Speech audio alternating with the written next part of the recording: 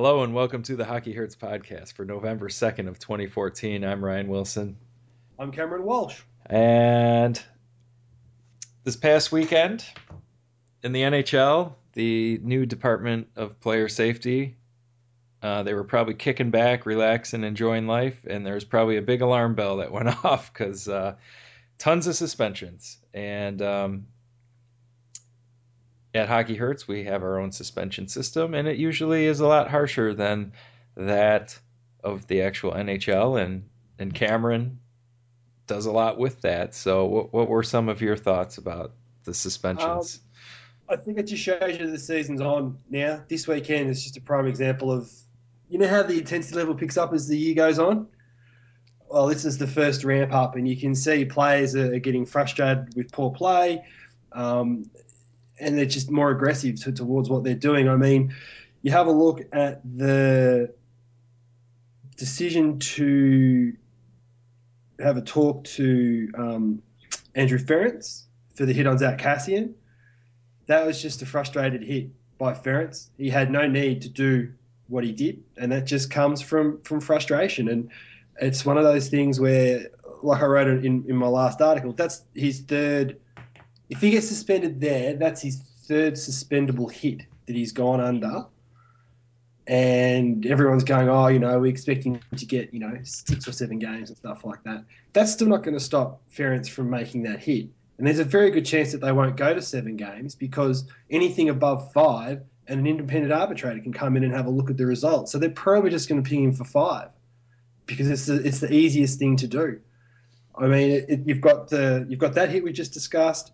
We had the Burrows hit just before that a couple of days ago. So that was Wednesday or Thursday, I think. Jordan Nolan got 2 games for checking from behind. That was a blatant checking from behind. Helm had no idea he was there and had no right to expect to be hit from there. You've also got Volchenkov just being ridiculously clumsy with his forearm in that hit against the Flames. And there's the Brooks Orpik on Nemeskin. Oh, I can't say that guy's name. The Tampa Bay Lightning Russian kid. Oh, okay. I'm not going to attempt that one either.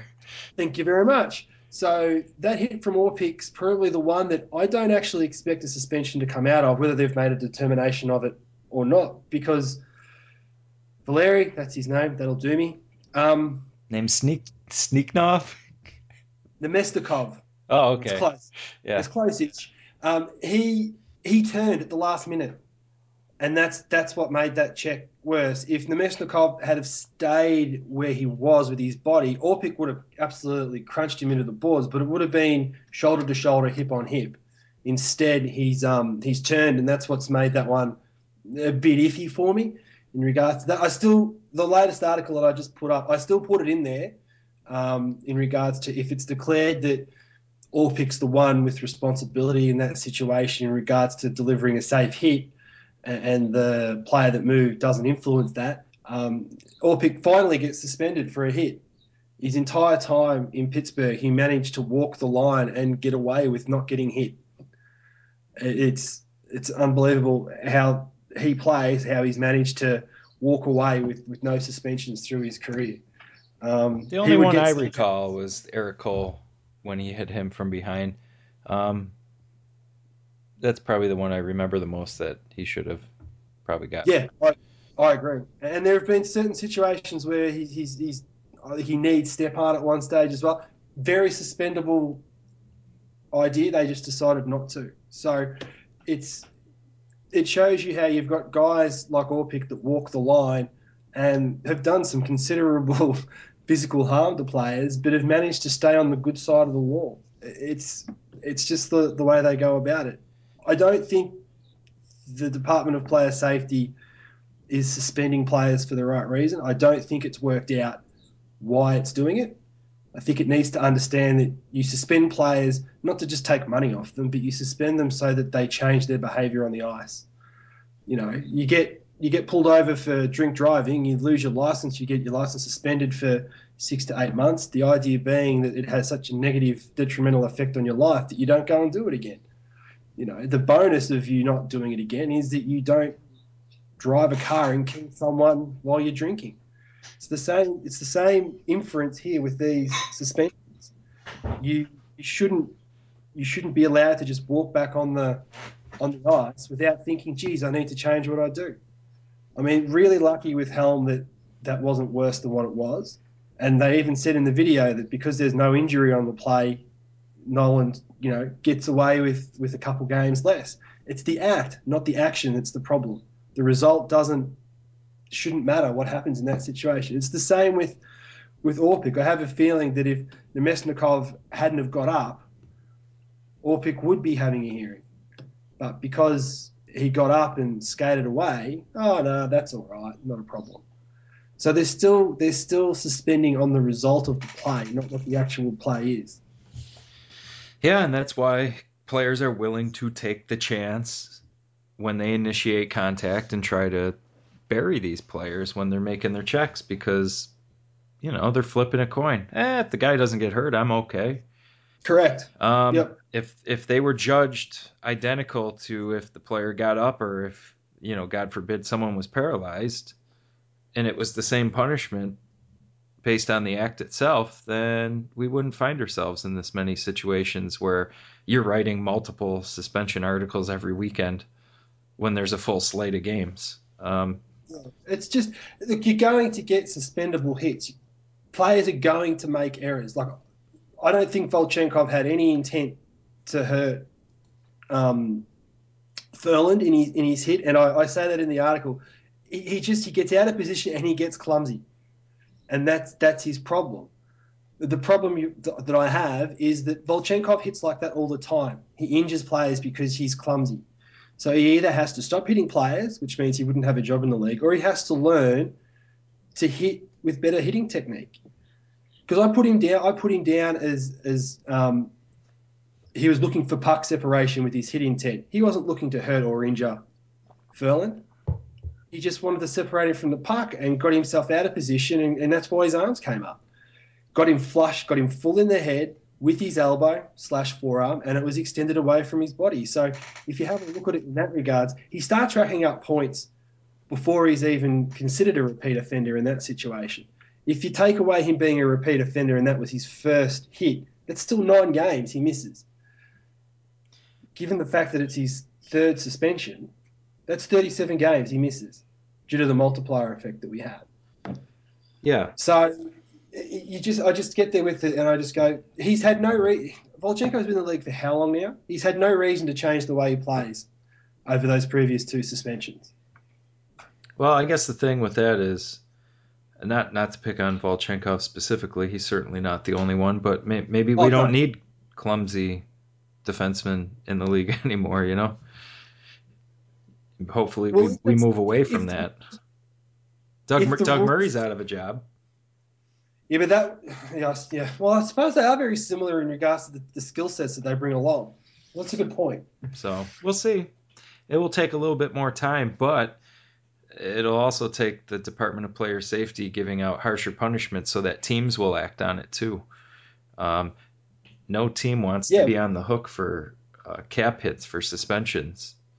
No, that's exactly right, and it's the thing that sort of ticks me off about it is that the salary cap's perfect for punishing teams that are good who end up with injuries. The Boston Bruins. What's happened to Boston sucks, but that's a salary cap system being punitive against a team for success.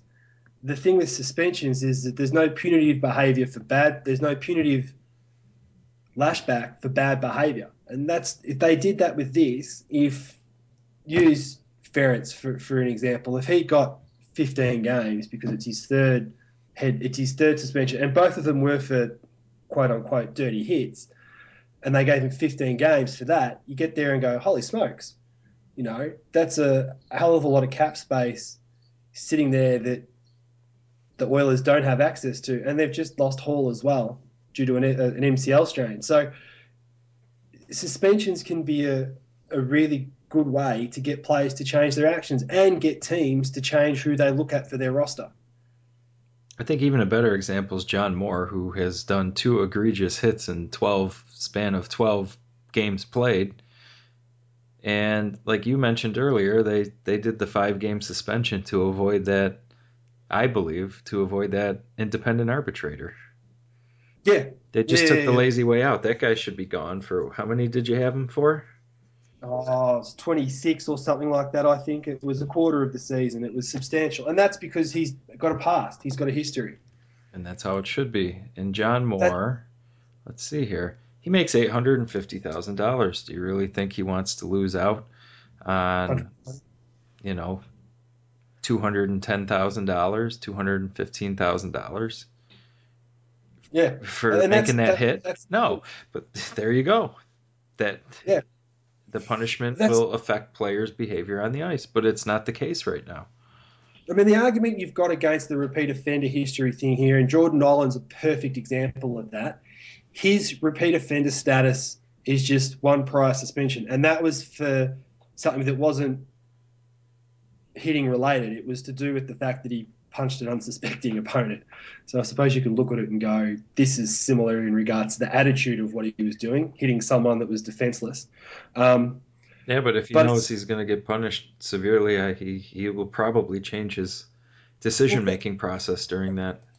that's the argument you can make though, is that with Nolan's suspension, like I originally gave him 18 games for it because it was his second offence.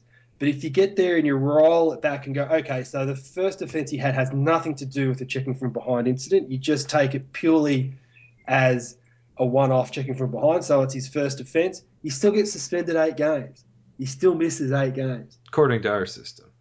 Yeah, correct. And so you get there with it and you go, I can probably deal with that. I mean, how he I know, well, you can't say you know, but when he skated in, it was numbers and numbers only, and Helm had no idea he was back there. So you can make the argument that Nolan went in there with the full intent to injure him because he's checking him from behind, knowing that he's got no idea that he's coming. So there's plenty of different ways you can view it for those checking from behind hits. Yeah, that Let's well, move on. that's Let's move that's on. clearly how we feel about it. I know some people are a little skeptical of how strict our system is, but our system is in place to be two different things: objective, so that player injury, and player status don't come into it. So if a star player makes a terrible hit, he's held by the same accountability by our rubric than a fourth line plug. And the other thing is taking injury out of it so that there can be consistency in the punishments. So I think our system's looking to be consistent and fair with taking subjectivity out of it. As But it much is of it as but it is you can. harsh. What the point Oh is yeah. to deter future poor behaviors, which is the only way you're going to clean the game up as the players continue to get bigger, faster, stronger.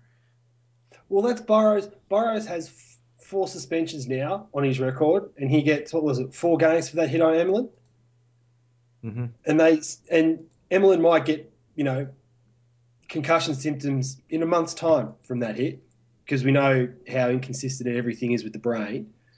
And they've gone, oh, well, Emlyn came back into the game, so injury is not a factor in our decision to suspend him. That's why I don't like the idea of having injury be a Should have factor zero to in do with it, and we both agree. exactly. So, Exactly. But we'll move on. We've got other stuff to talk about. all right, Eastern Conference. Just taking a glance at it right now, you got the Canadians who are 8-2-1, but they don't feel like a top team in that division, at least to me. Do they to you? No, they just seem to be just getting by, and that could be a sign of a really good team. The fact that they are on top of that division and they haven't played particularly fantastic. I mean, they've won 3 games via shootout, so maybe that's where it's Small sample size, that certainly yeah, will help. yeah. But they don't really impress me, but they're winning. Their So, you know, goal differential is even, so they've given up 29 goals, scored 29 goals. So over the course of time, you're probably going to play close to 500 hockey and not be 8-2-1. So if they can somehow play a little bit better and get the goal differential up, playing at an even goal differential for 11 games and coming out 8-2-1 is pretty good if they can turn it yeah, around. more impressive to me is Tampa winning the last 3 games, being 7-3, and their last 10 while losing Victor Hedman. Yeah, that's the most impressive situation there for me is the fact that they've lost Victor Hedman, and whilst they did improve their back six over the off season, it was probably one of the areas that everyone felt that they were a little short, and they've held up strong so far. So Bishop's doing his job back there, and the forwards are certainly helping them out. You know, they've scored 42 goals, so they're going for the let's just outscore them scenario. But they're winning, and I suppose that's all that matters.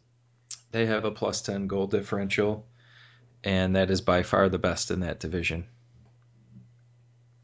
Next best is Detroit at plus 5, so they're doing really good. If Detroit can stay healthy, that's just going to keep getting larger and larger, that goal differential. Um, I don't like the fact that they're healthy in regards to being a fan of an Eastern Conference team.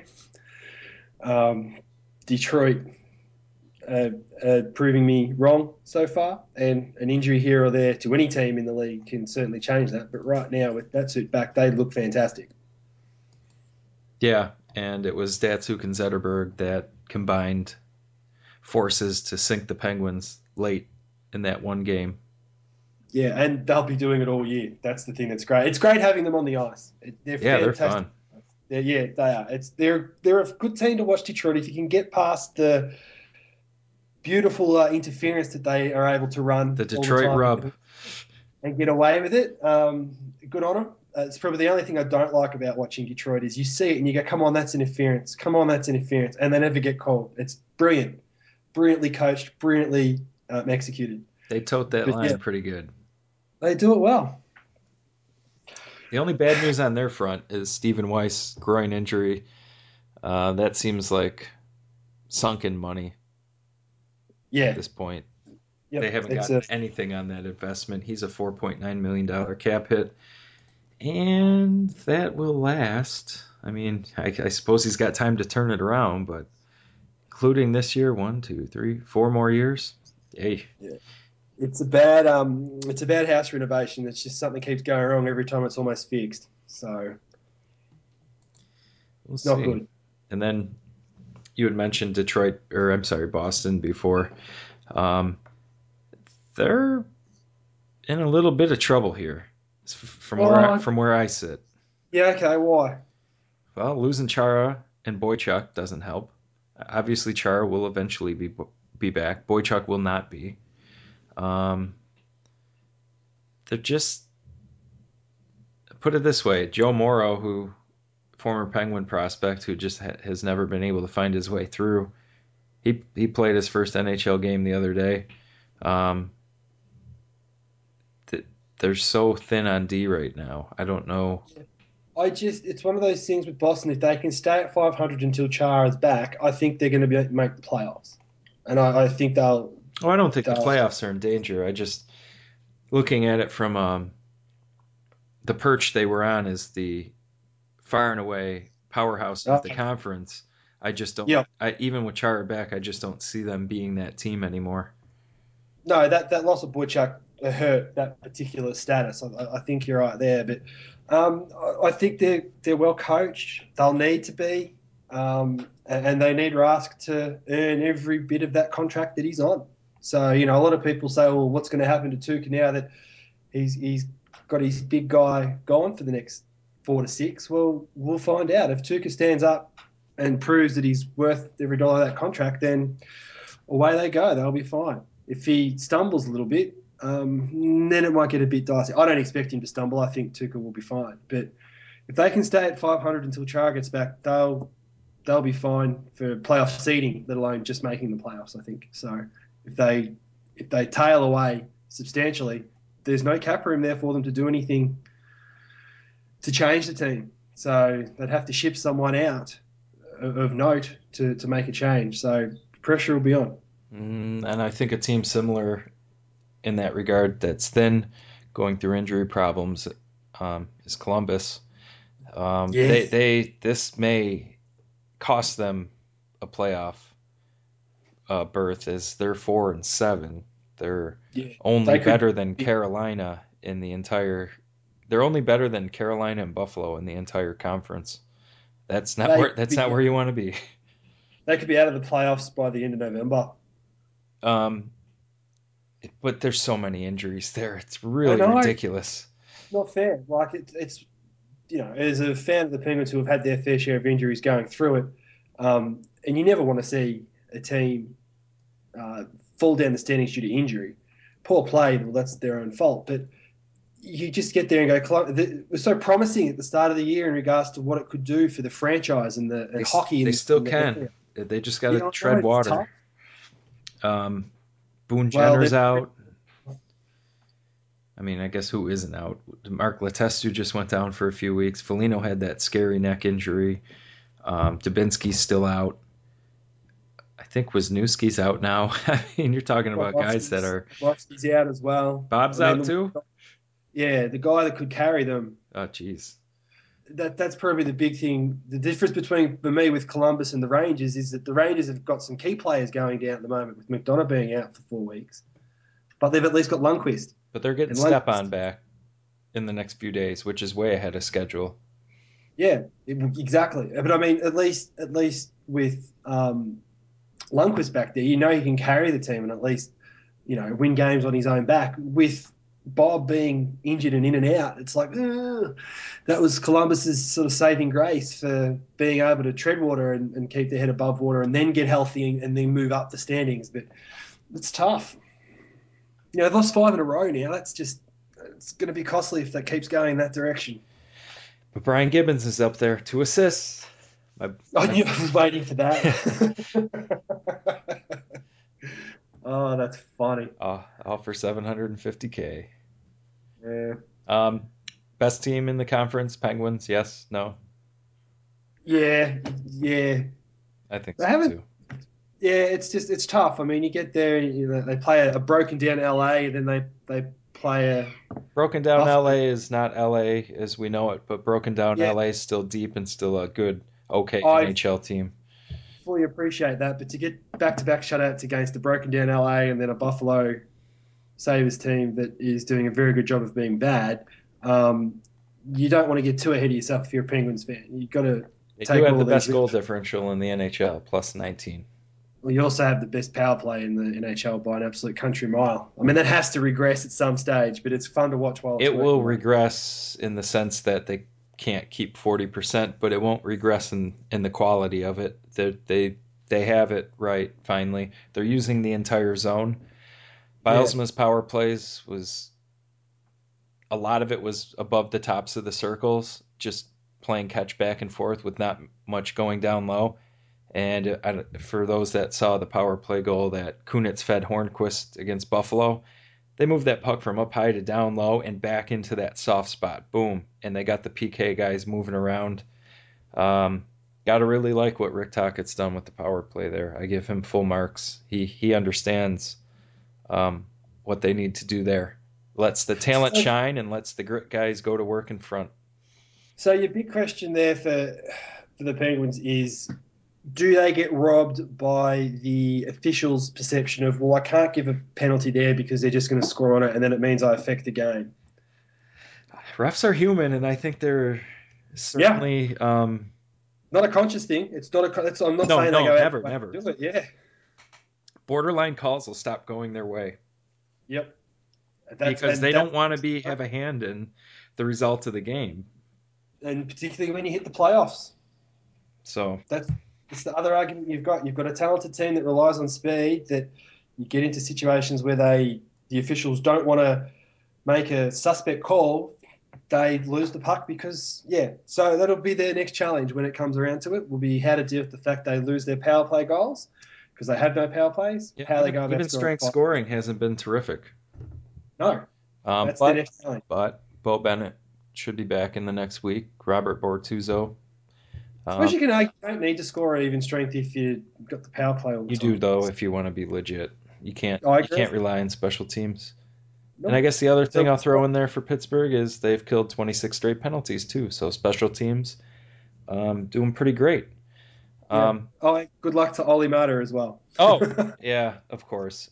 He's got a good head on his shoulders. He was dealt a crummy hand with the cancer, or well, what we think is cancer, but outlook very good. It seems like it'll be a simple procedure, and it will be like it never happened. So that's very good news. So um, which is a nice relief. So, anything else from the East that you want to sort of no, go over? we'll segue the best team in the East to potentially the best team in the West, and they both happen to be playing each other this Tuesday. Minnesota Wild.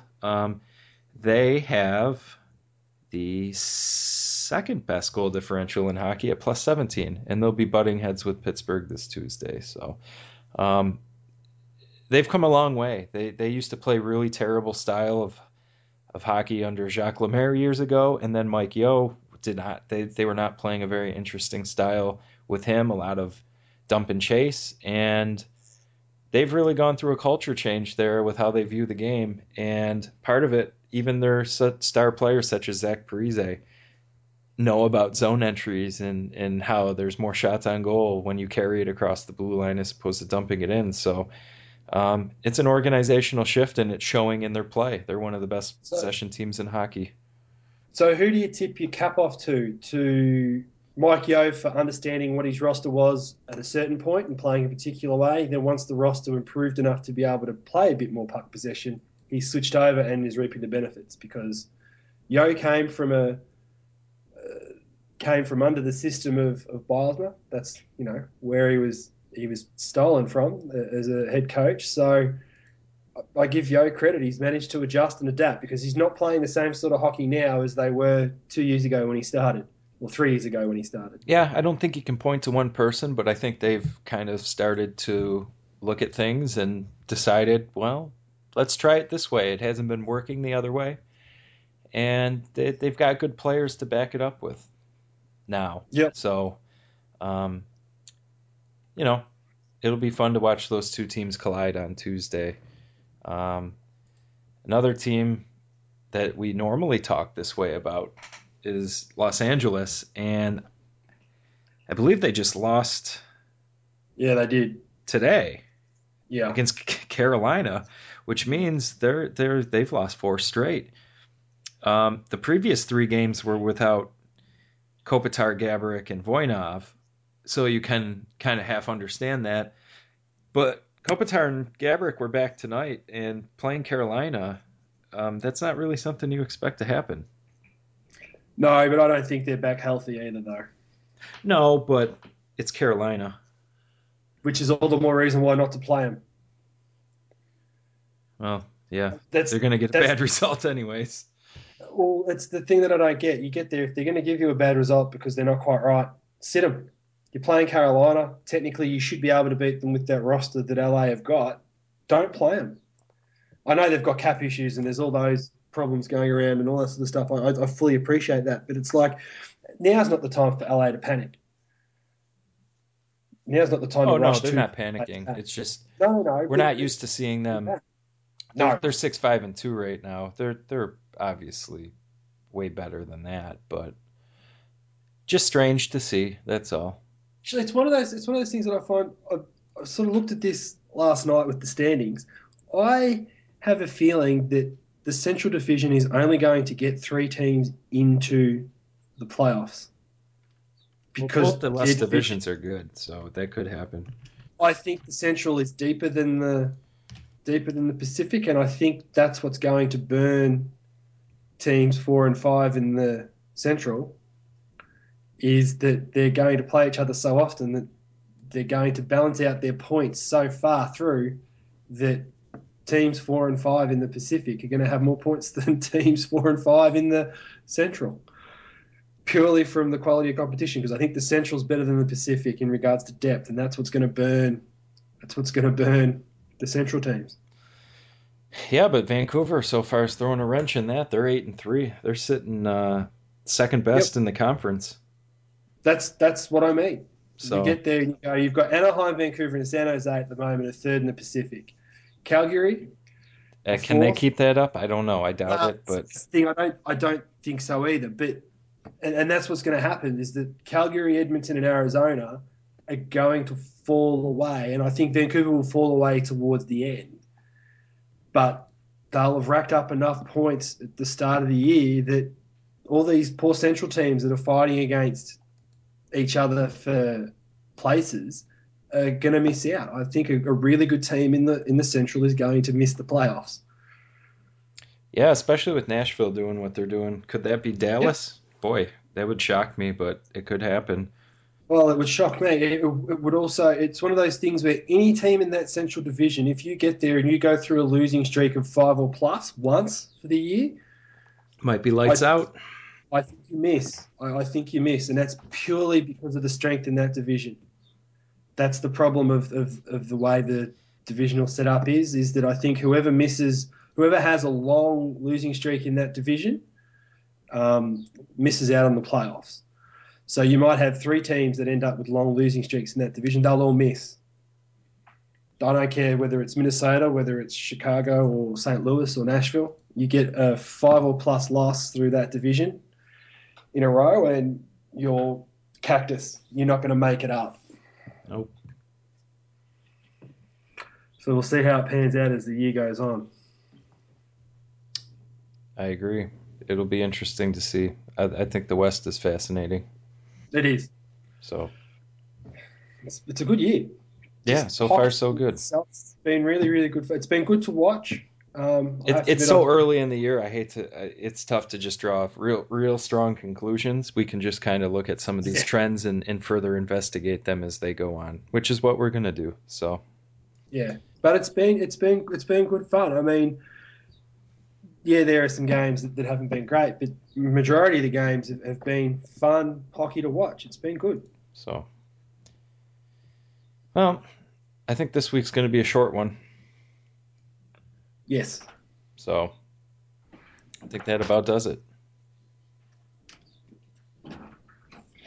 Yeah, that'll do us. I think for today. I mean, with the suspension stuff, flick through some comments. The more help I get from you guys in regards to filling in holes or clarifying stuff, the better it'll be next year.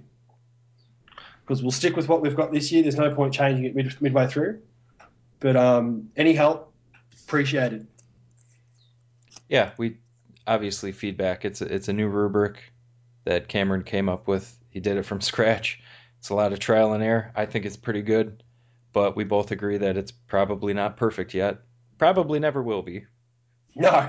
Um, but I think it's better than what the NHL does. So go to hockeyhurts.com, check out his suspension articles, which are great, and we'll catch you next time. Catch you guys.